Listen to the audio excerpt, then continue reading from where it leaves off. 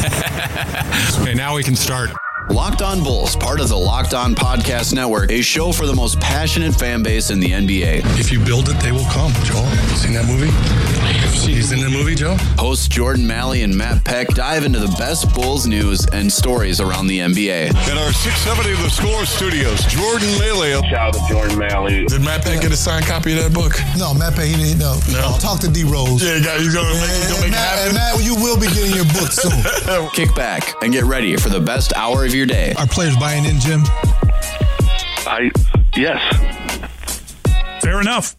And so all I was saying on this podcast, the Locked On Bulls podcast. Locked On Bulls, 5 days a week. Locked On Bulls starts now. You can just see the vibe. Here are your hosts, Jordan Malley and Matt Peck.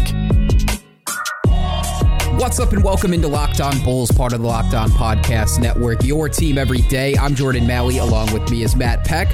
Follow us on Twitter at Jordan C. Malley, at Bulls_Peck, and at Locked On Bulls.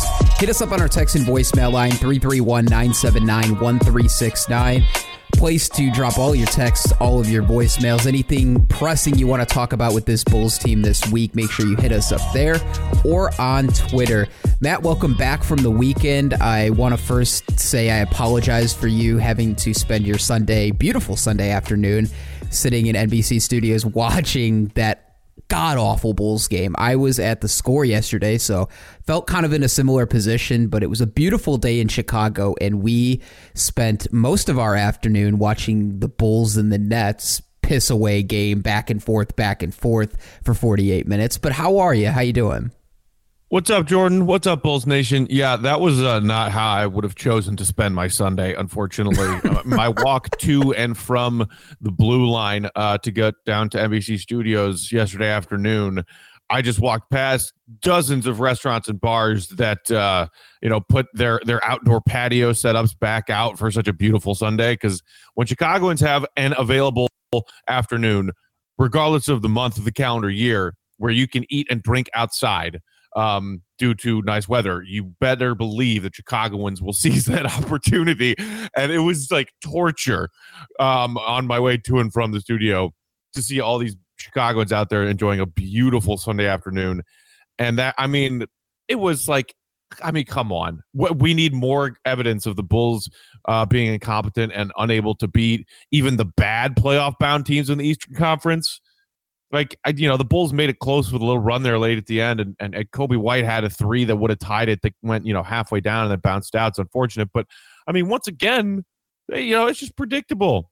The Bulls are 0-21 against Eastern Conference playoff-bound teams. It's a joke. And a team that's coming off just firing their head coach, too, or whatever you want to call it, mutually parting ways. That, to me, seemed like, okay, this is a perfect opportunity for the Bulls to pick up a win. But the thing that blows my mind, if the people that are listening to this right now actually watched the game yesterday, the Nets had 29 turnovers. 29 turnovers. 20 of those turnovers came in like the first 26 minutes of the game, 28 minutes of the game. I'm pretty sure the Bulls had more turnovers than they did have scoring points off of those turnovers yesterday. It seemed to me like a lot of these guys have just completely checked out, that a lot of these guys are just doing their own thing out there, whether it's scoring, and you can see Denzel Valentine, man, over the last couple of games, anytime he has a chance to be on the floor, he's grabbing the ball and doing whatever he wants, whatever's going to be best for Denzel, which is kind of telling. Did you see his quotes about Boylan from that Joe Cowley piece the other day? Yes. Not too thrilled with what Jim Boylan is doing with this team, and it doesn't sound like his teammates are. For now, it is what it is what he said. If I can endure the last minute, the last time out, and coach my team, I think the other team can too. A little adversity, a little tough time, a little uncomfortableness. But yeah, the fact that was going on, and not even just this Nets game, but the game previous to that too. You saw Denzel Valentine basically piss away the game because he decided to take a bunch of shots that were terrible looks in like 3 or 4 minute stretch in the fourth quarter. But circling back to the Nets really quick, how about Lauri Markkanen too, man? I mean, he started off really good in that first quarter, and then he disappeared. I don't think he took a single shot in the second or the third quarter.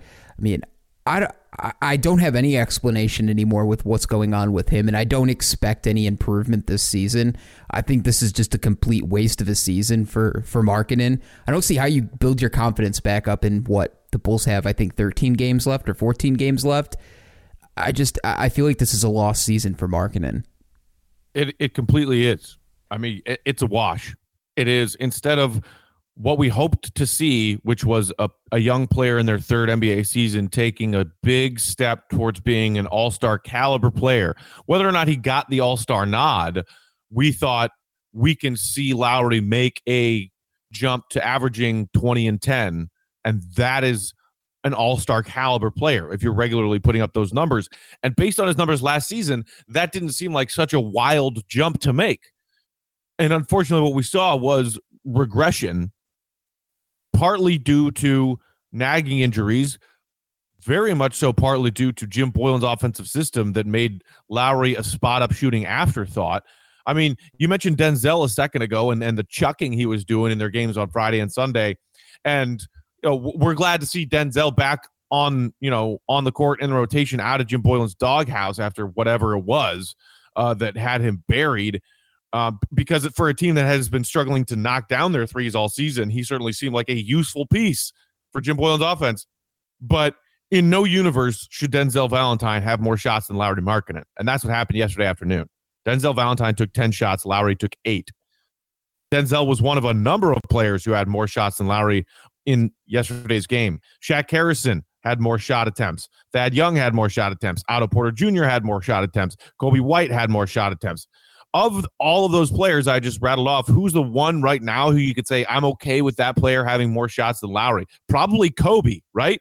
Because he's our rookie who's been playing so well and actually making some strides in the back end of a rookie season that's been kind of tough for him. He clearly hit the rookie wall a while ago. He's bounced back from that. He's getting more minutes. He's getting more opportunity. But he's the only one on that list you could say, I'm okay with this player taking more shots than Lowry. If Lowry is supposed to be one of these cornerstone pieces of a rebuild, it's just entirely frustrating.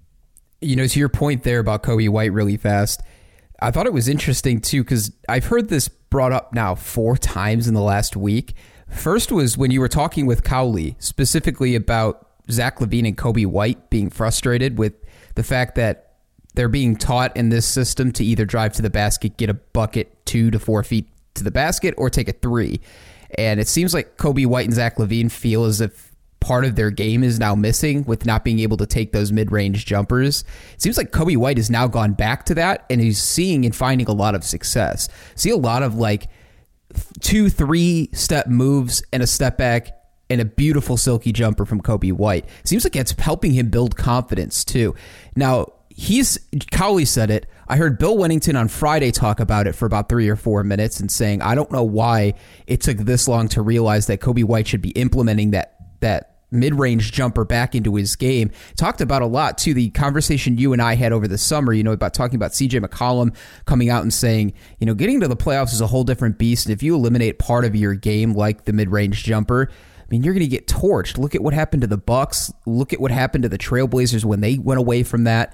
So I think circling back, this conversation is starting to become more prevalent with teams that are struggling. And I even heard Richard Jefferson talk about it too on one of the national games and saying that the idea that nobody wants to take a mid-range shot or that it's a bad idea to take a mid-range shot is just mind-blowing to him. But for 2 guys on our team that are scorers, are legit scorers first, and Kobe White and Zach LaVine, to say that, yeah, it's frustrating that the mid-range game is gone, and now we see Kobe White having success with it, you gotta, and it seems like he's just going with what he feels like he's comfortable now, not exactly doing what Jim Boylen needs him or wants him to do at all times, 3-point line or at the bucket. So yeah. I could say that's it's not just speculation as to why that wasn't a part of Kobe's game earlier this season when it was something so effective for him at UNC. Because go back a few months ago, and there is a direct quote from Kobe himself talking about how when he got to training camp and the Bulls were starting their practices and installing the system, they told him, and he said this, you can go back and find the quote from Kobe himself, that's a bad shot. Don't take that shot. The Bulls coaching staff told him to eliminate that part of his game. And Now, thankfully, it's come back. And what we don't know yet is Kobe ignoring those instructions and saying, dude, this is my game. You drafted me because of what I can do and what I showed in my game at the college level. Let me play my game. Or if Boylen has actually eased up on that. But either way, whatever the answer is to that question, we know that originally it very much was Boylen and his staff telling Kobe not to take those shots because Kobe said so. The crazy thing, too, is now we're not just seeing it from Levine. We're not just seeing it from Kobe White, but Wendell seems to like he's trying to branch out a little bit and knock down some mid-range jumpers as well, as where he didn't feel as comfortable before. And he's another one, too, I want to talk about really fast. It's the same story we've talked about last year, Matt, and I don't know how he gets over this hump, but it's a combination of, I feel like Carter at times is undersized when he's down low and trying to have to play defense on 2-3 guys at a time, make up for some misses. But also at the same time, man, he still gets called for the most ridiculous fouls ever. And it seems like, I think Carter had 3 fouls yesterday, like midway through the second quarter. And you could tell he was taken out of the game and visibly frustrated. And this wasn't just Carter yesterday. Gafford fouled out with 6 fouls with 7 minutes left in the fourth quarter. And he was pissed on the bench too yesterday. So I don't know what you do with these big guys that have problems staying in the game, staying out of foul trouble, and especially with Carter, this has been just a continuous thing with him we've seen now for 2 seasons. And I'm not saying that it's his fault either, because a lot of those calls he's getting called, I think, are unfair. Yeah, I think so. I think it's a variety of factors. I think Wendell last year and into this year has maybe gotten the short end of the stick from NBA officials. And certainly the same thing appears to be happening with Gafford this season. I mean, yesterday's game was just a recent example of Gafford fouling out despite only playing a modest amount of minutes. He fouled out in 17 minutes last night. And we've seen similar games like that where he just gets, a lot of foul trouble and not a lot of minutes. And yes, some of that, again, is like Wendell, a young player not getting the benefit of the doubt from NBA refs and players being savvy enough to attack those young bigs who don't get those calls. However, there's also the problem of Jim Boylen's defensive system. Because when you have a competent offense, then all you like there are, and I think our friend Jason Patt of Cash Considerations was talking about this the other day, where it's like it's gotten to the point where it's so predictable that the Bulls defense results in one of 2 things: a takeaway or a wide open shot. A dunk. And how many times did we collectively see Jarrett Allen and DeAndre Jordan dunk yesterday? It felt like a million freaking times. Or a wide open shot. Because that's what this defense is. It's a gimmicky defense. And if you don't get the takeaway, you give up a wide open shot. And a competent defense who moves the ball out of that trap, your bigs are either committing fouls because you're asking them to guard out at the perimeter, or they're getting fouls because they're trying to come over and help at the last second while a guy is dunking on you. That's what Jim Boylen's defense does. So that is so to blame, in my opinion, for Wendell and now Gafford dealing with these foul trouble issues. And it's another, it's a perfect example to me of why them trying to hang their hats on defense this season, and, well, hey, at least our defense was solid before Wendell and Chris Dunn got hurt, is utter bullshit. Because you mentioned the turnover numbers for Brooklyn yesterday, just a couple moments ago, Jordan. The Brooklyn Nets turned the ball over 29 times. If the defense is about creating those turnovers and turning them into transition points, and that's how you want your team to win, and you get your defense 29 takeaways, as opposed to the Bulls only turning the ball over 6 times themselves, and you still lose that game, then what the fuck is the point of that defense? It's a good question, because a lot of those steals are supposed to help you force transition offense. It should be easy buckets, and the way that the Bulls were playing too, especially that first quarter yesterday, they forced 9 Brooklyn Nets turnovers in that first quarter, which is great. But again, it goes back to how many points do the Bulls score off of turnovers? The Bulls scored 10 points off of 29 turnovers. 10 points off of 29 turnovers. It's fucking ridiculous. Ridiculous. The Bulls had 7 turnovers, so they were good with keeping the ball under control when they were on offense. They only had 7 turnovers to Brooklyn's 29. The Bulls had 26 more shots than Brooklyn yesterday. Think about that. 26 more shots, and Brooklyn wins. How do you do that? I get it. Part of it, too, is going to the free throw line. The Bulls got screwed at the end. Partly their fault, and some of the calls were very questionable. And again, we were just talking about this off mic before we started recording, is that third and fourth quarter was questionable by the refs, man. Like every half-court set, there was a foul, whether it was on Brooklyn or it was on the Bulls. The Bulls, I think, finished that fourth quarter. The Nets had shot 18 free throws, and the Bulls had only shot 6. So that was a part of the other problem back at the end of the end of the fourth quarter. The last thing I'll say on this, in terms of the defense, I do like the fact that the Bulls have forced a lot of turnovers. I think they've got a lot of guys that are really, really good at that. You see Satoransky very good at that. See Harrison very good at that. Zach LaVine has become a lot better at getting his hands in passing lanes this year. The one thing I do not like is this is emphasized, and it only works if you have bigs who can come out and step out and guard at the perimeter. I don't think Wendell is good enough to do that yet. It's not saying he's a bad defender. I just don't think you can see he's frustrated by having to do that at times. Daniel Gafford's nowhere near being able to do that consistently.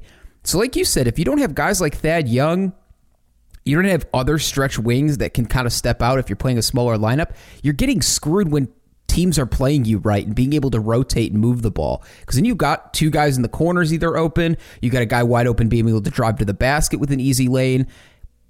All of this is a negative to what Jim Boylen's defense is. I just highlighted a lot of the positives, too. The Bulls are like top 5 in takeaways. They were a top 10 defense at one point this season. But there's the downfalls, and we're really seeing the massive holes when guys don't play their system right. And I don't know, like you said, I still don't know if this is a faulty defense or not because we haven't had a full team to see that or not. If it actually works with our starters, our regular guys. Well, I mean, we had 9 games of it to start the season before Otto went down, and we were 3-6 in those 9 games. And yeah, there wasn't a great option backing up Otto at the wing, which we've talked about ad nauseum. But even still, other than that, you had a mostly healthy roster for the first half of the season before the other injuries hit to guys like Wendell and Lowry and whomever to leave Zach LaVine high and dry. But you had a full half of a season with a mostly healthy roster, and regardless of what the defensive ratings say, what the fuck was your record? And then tell me again how great your defensive system is. It's a good point. It's a really good point. To not harp on this game too much, although it was very bizarre towards the end, I listened to Kobe White after the game, and it was kind of cool to hear him talk about the fact that this was a good opportunity, a good learning lesson for him, having the opportunity to take the game-tying shot in a clutch situation. This is the type of thing if there's anything we can take away from these last games, if the Bulls are in situations like this, having guys you're hoping to grow into that position, take these type of shots, win or lose, don't care. Kobe had the hot hand towards the end, and I'm glad he got that shot. And damn, dude, that ball almost went in too. It was damn near 3/4 in that hoop, and it popped out. Things like that I want to see with the rest of these games. Everything else I don't give a shit about. Give me the guys that are going to be here long-term that I know are going to be here long-term, like Kobe, like Wendell. Beyond that, I don't know. But give those guys those opportunities.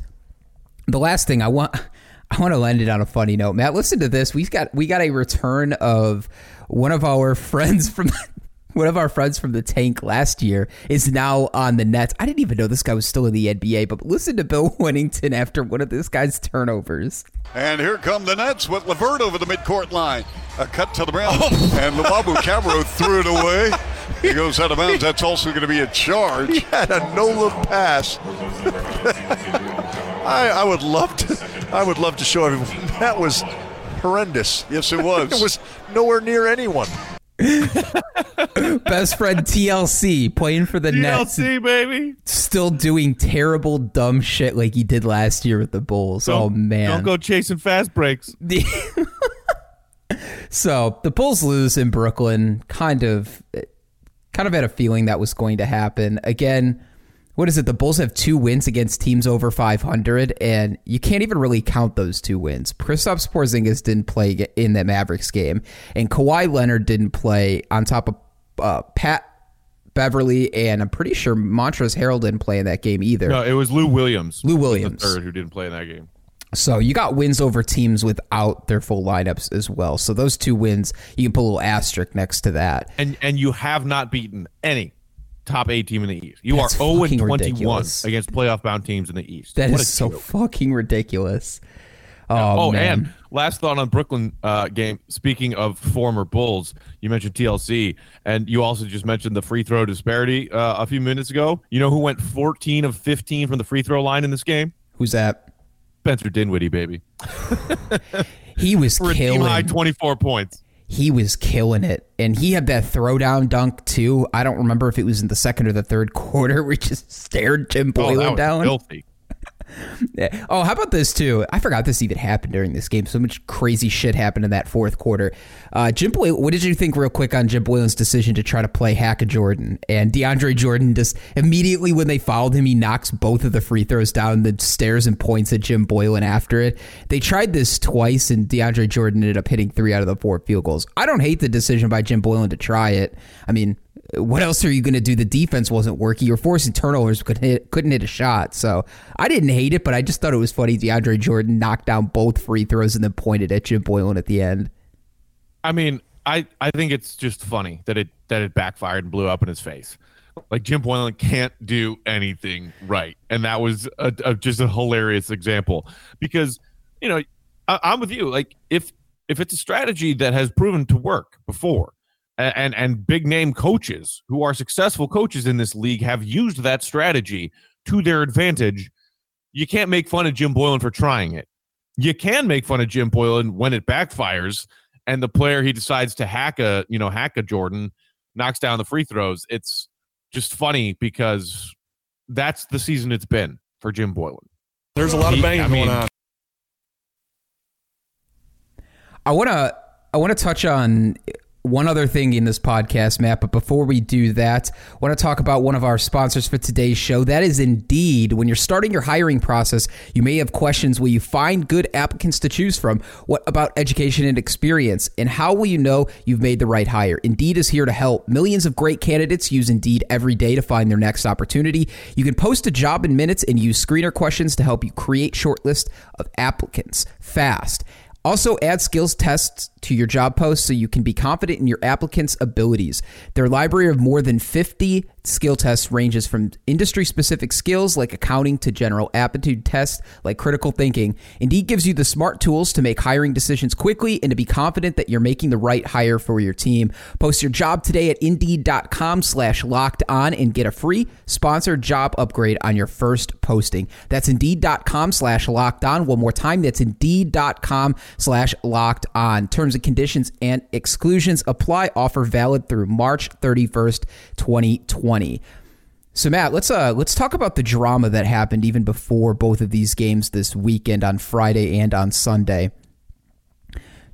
The story comes out about Jim Boylan's falling out with Doug Collins, or a quote-unquote falling out. We heard a bunch from Collie in your interview with him on Thursday. Had a lot of follow-up to that on Friday. It seems like everybody that's still kind of hanging around paying attention to Bulls Nation use this as one final, like, are you fucking kidding me? Another storyline about this. But we did get a response from Jim Boylan. But before we talk about that, let's talk about like this falling out between Boylan and Collins. Do you believe it 100% that there was a type of falling out? Do you think it was exaggerated at all by everybody on Twitter, all Bulls fans? Or do you think it's somewhere in the middle? I 100% believe what was reported. And why do I 100% believe it? Look at the source. Casey Johnson, who is a friend of this podcast, is a guy who, look, some Bulls fans have an issue with Casey because they view him as a Bulls front office apologist because of the way that he chooses not to go after them, the way that some in the media go after them. But whether or not you believe that, what you cannot deny is that Casey Johnson, for the 30 freaking years he has covered this team, has been about one thing, and that is reporting facts. Not speculation, not gotcha journalism, facts. That is what Casey Johnson does. And the fact that Casey Johnson is the person who said this makes me believe 100% that it is true. To that, I will add that I have heard through my channels that not only is this a thing that I believe because Casey reported it, but I've heard that he went to the trouble of triple sourcing this information, meaning he got confirmation from 3 different sources that this falling out between Jim Boylen and Doug Collins happened. Triple checked, verified, triple sourced information from a guy who only reports facts. So the fact that that is what kicked this story off, and then Jim Boylen responded by saying, well, I don't know how that got reported, while Casey Johnson is standing right there in the media scrum when somebody else asks him about this, is laughable to me, because clearly what's happening here is a reporter who reports facts reported a fact. The coach, who is embarrassed by this fact, denies it and just lies to a media scrum with that very reporter in that media scrum. It is the latest example of Jim Boylen being a fucking joke. You're right. I'm with you, man. I mean, talk about one of the most respected sports journalists in our city. It's got to be Casey. I think we've had Casey on it probably half a dozen, if not more times on this show.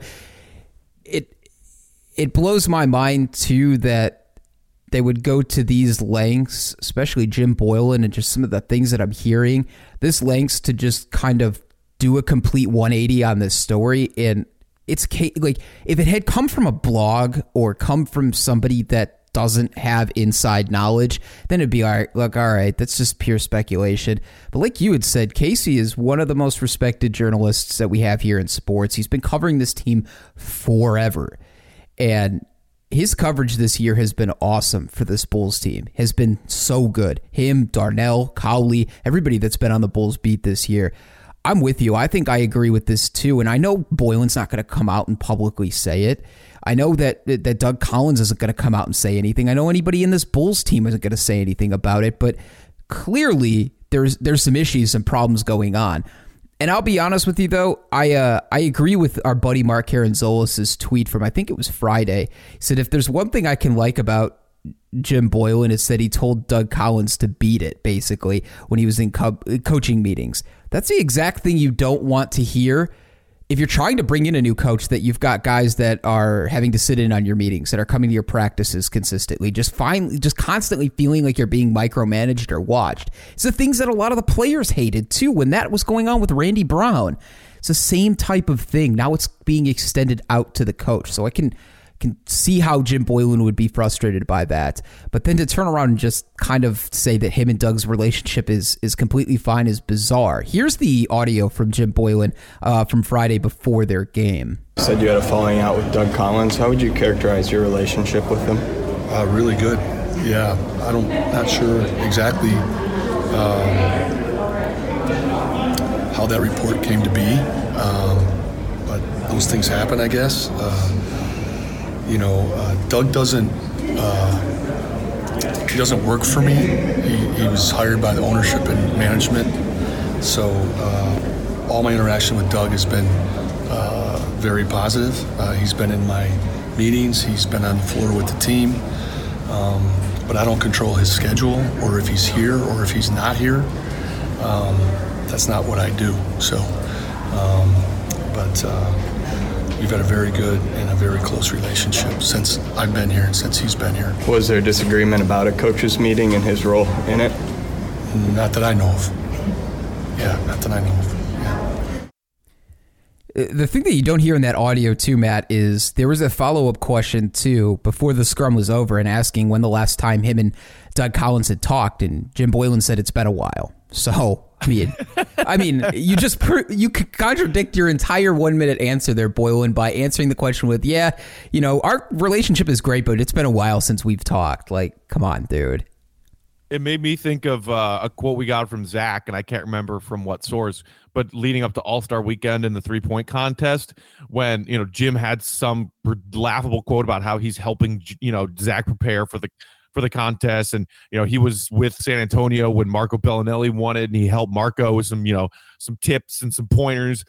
And so somebody asked Zach LaVine if Jim Boylen had been helping him out getting ready for the 3-point contest, and Zach was like, man, me and Coach haven't caught up in a while. It's like, it's the same thing here with Doug Collins. It's like, look, maybe Jim, well, first of all, like denying that the incident happened where there was he kicked Doug out of a coach's meeting or whatever, or didn't want Doug into practice. The fact that Jim denied that is clearly a lie.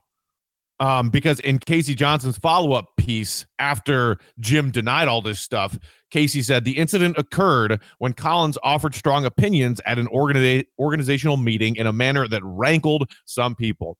Some people, parentheses, Jim Boylen.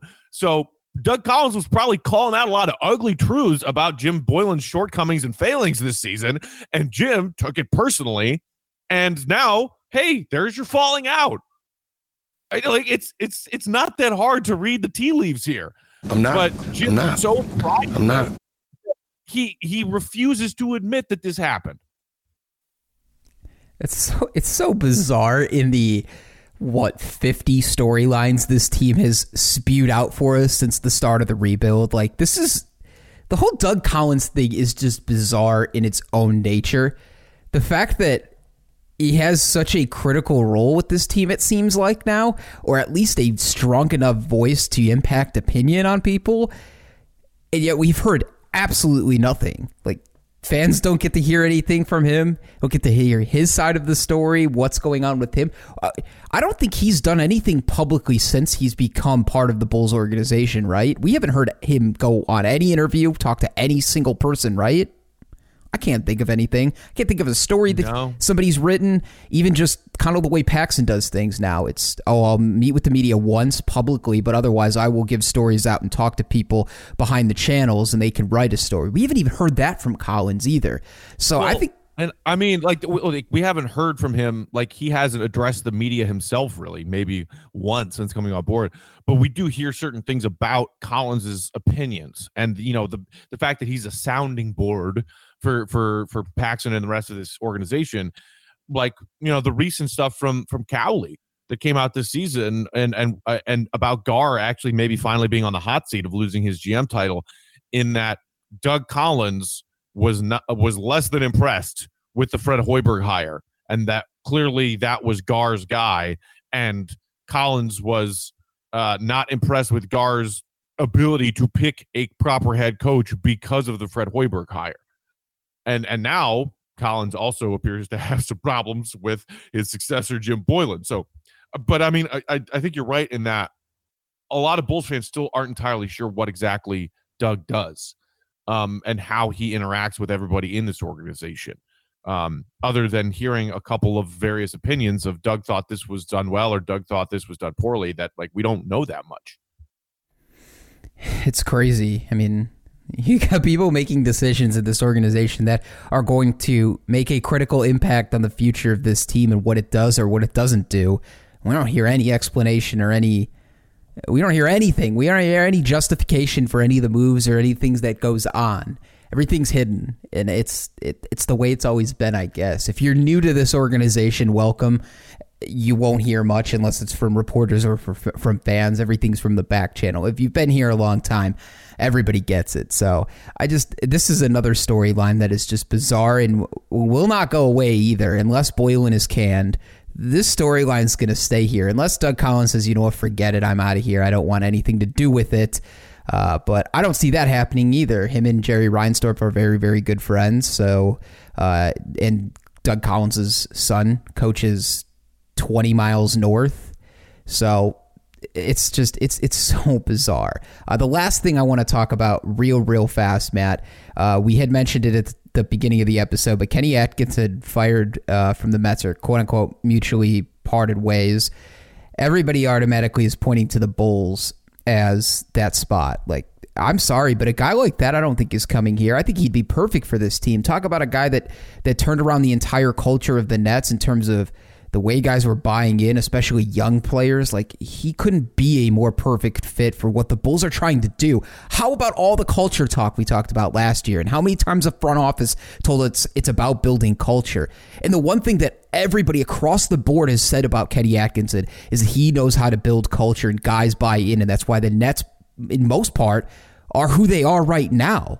Sean Marks has a lot to do with that too, and with a lot of those guys getting cleared out, but you've got the guy in Chris Fleming here that was a part of Kenny Atkinson's coaching staff. So you do decide to make a change from Jim Boylan, it would be my first and only call, and I will say I'll pay you anything that you need to come here. You've got full reign. You can have the head coaching job. Now, do I think that's realistic? Probably not. He's going to have his pick of the litter this summer. Wherever he wants to go, he's going to be the number one choice on the list of every team looking for a head coach. And New York, unfortunately, seems like the likely spot because he grew up there, was a Knicks fan, grew up in Rhode Island, so I don't know.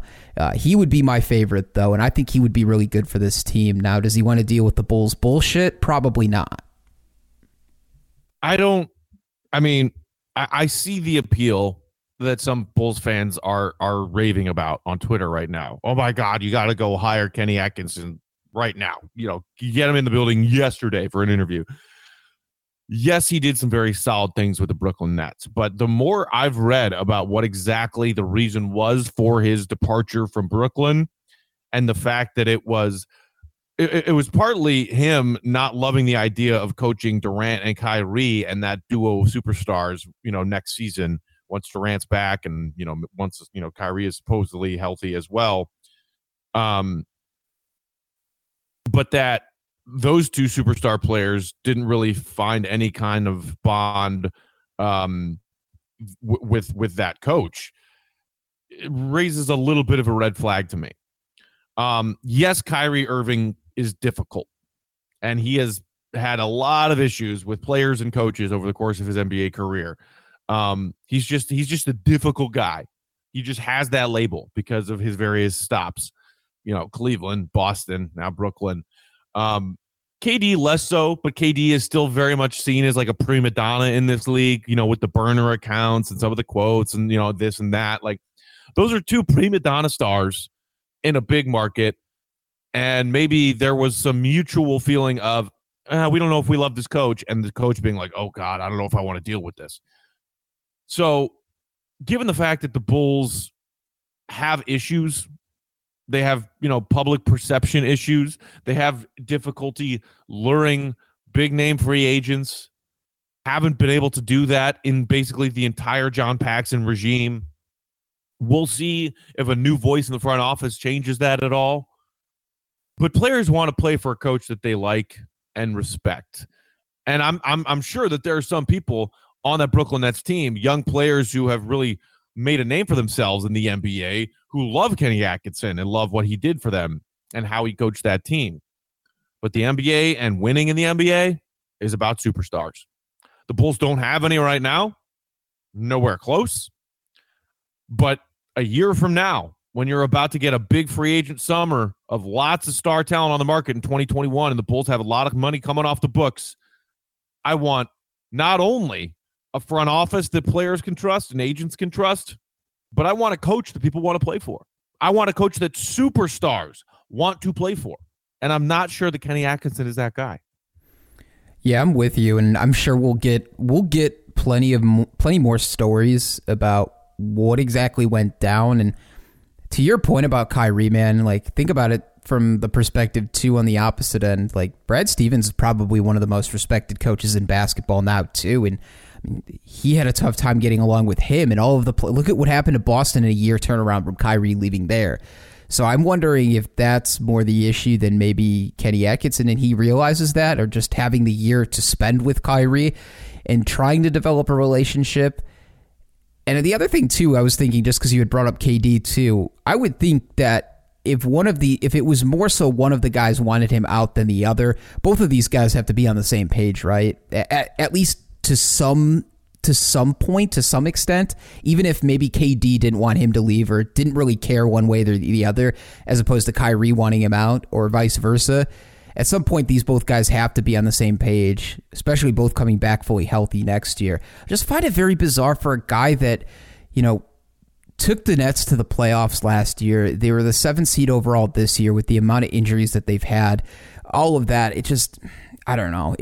Is there something more to this? What more are we missing here as far as them firing this coach? I just don't really understand. I also, too, read he's kind of a Tom Thibodeau worker in the way that, basketball is his entire life. He spends 24 hours a day, 7 days a week, always thinking about basketball, would stay at the Nets facility till 4 or 5 a.m., just basically didn't take any time off from basketball, and just that's the way he worked. So I don't know, maybe that could be part of it too, but it's tough.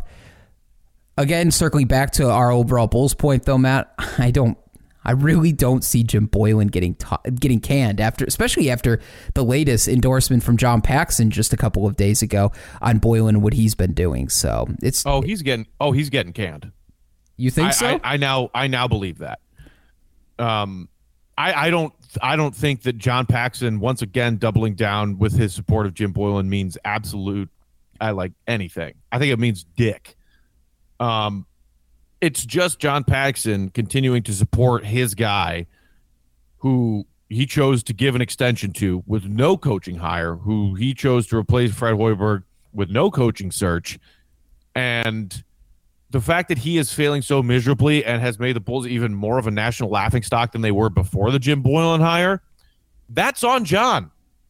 He's running this team. It is on him that ridiculous decision was made. It's not on Michael. Michael doesn't know shit about basketball. He's just a nepotism next in line owner / chairman.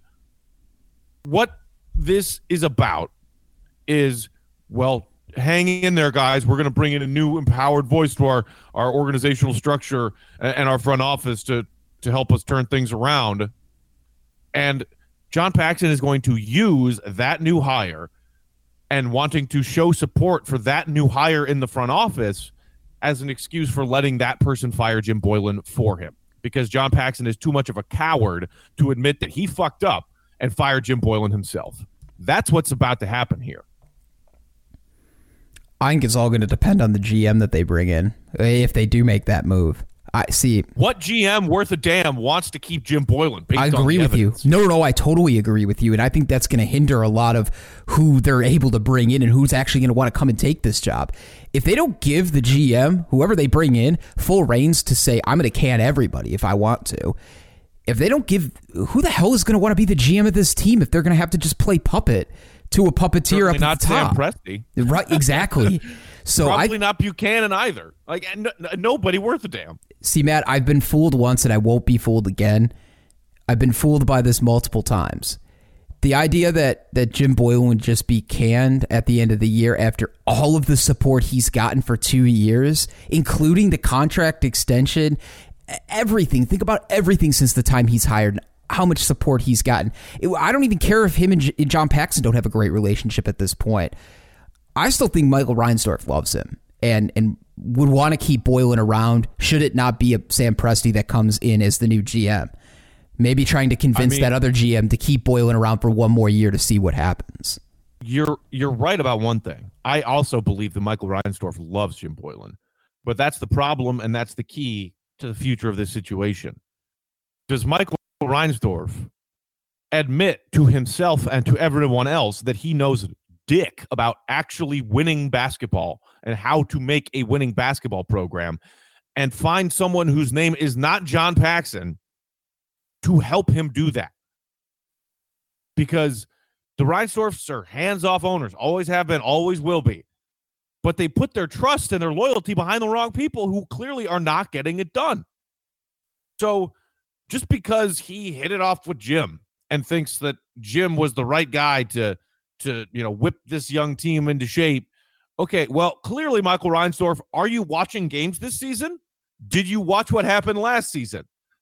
Jim's not the right answer.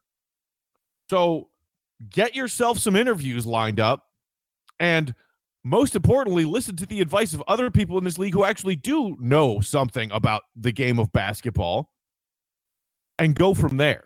Look at Jerry West. Oh, I like the demeanor of this Jim guy. He strikes me as a straight shooter, an old timer that I can really relate to. Okay, we got bulls across our chest. Bulls across the chest. What's your fucking record? The honors. Michael Reinsdorf is the key to all of this. And the key needs to be, and it's something that Joe Cowley told me when we were chatting on this podcast last week. Michael Reinsdorf cannot let John Paxson into those interviews for a new front office person. He cannot. I think people understand what we're trying to build. I think people can see that too. It's crazy, man. It's going to be, we talked about interesting offseason, a pivotal offseason last summer. Oh, man. Talk about decision-making to the point where this is going to decide the future of this team for the next 5 years. I'm thinking of it all-encompassing, too, about how it's going to impact the players that you had signed, the young guys that you already have brought in, some of the vets, too, that are around. Like, this whole team, this offseason is going to, I think, predicate how this Bulls team is going to be for the first half of this decade. That's a lot of pressure for this team, too, and that's a lot of pressure for a front office who has not delivered at all over the last 5-6 years, and ownership who hasn't delivered at all either. So I can't fool myself into believing that Jim Boylen, I 100% believe with a fact that Jim Boylen will be out at the end of the year. I would hope so in terms of the relationships for the players, for the sake of Lauri Markkanen's frustration, for the sake of Zach LaVine's frustration, for the sake of Kobe White's frustration. How about that, too? A little hitter from Cowley saying that Kobe White was clearly frustrated at the beginning of the year. But the kid is he's such a genuine kid that he wouldn't say anything. He's gonna do what he has to do to build himself. So I don't know, man. This is gonna be very bizarre, and I just can't wait to get through these games so we can start talking about this and get the news on all of that. And the sooner that happens, the sooner we'll figure out if this Bulls team is back to back to ground zero. We can start building a path that is right, or if we're just going to circle and continue to do the exact same thing. Everybody cross your fingers. I think that's going to about do it here on Locked On Bulls. Thanks again for listening. Hit us up on our text and voicemail line at 331-979-1369. Drop us all your texts, all of your voicemails, anything you got for us. We will get to those later in the week. So if you've got something to say, you want us to hit on something, 331-979-1369, the place to do that. Thanks to our sponsor and Indeed for sponsoring the show today. I wanted to mention really quick, too, if you like what Matt and I are doing here, please give us a 5-star rating on iTunes or wherever you listen to your podcasts. That helps us. That helps you. So thank you again for listening. If you do love the show, hit our affiliates, our sister podcasts here in Chicago, the Locked On White Sox podcast with Herb Lawrence and Chris Tannehill, or the Locked On Cubs with Sean Sears. Baseball season is just around the corner.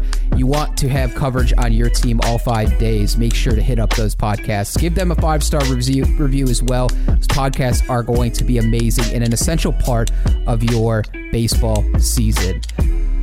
Bulls Nation, I don't know what to say after those couple of games, but we got to prepare ourselves for a really, really difficult schedule coming here towards the end of March. But the good thing is we can distract ourselves with college basketball. But I think that's going to about do it. For Matt Peck, I'm Jordan Malley. Bulls Nation, have a wonderful day. We'll be back tomorrow with a fresh episode. For Jordan and Matt, we are out.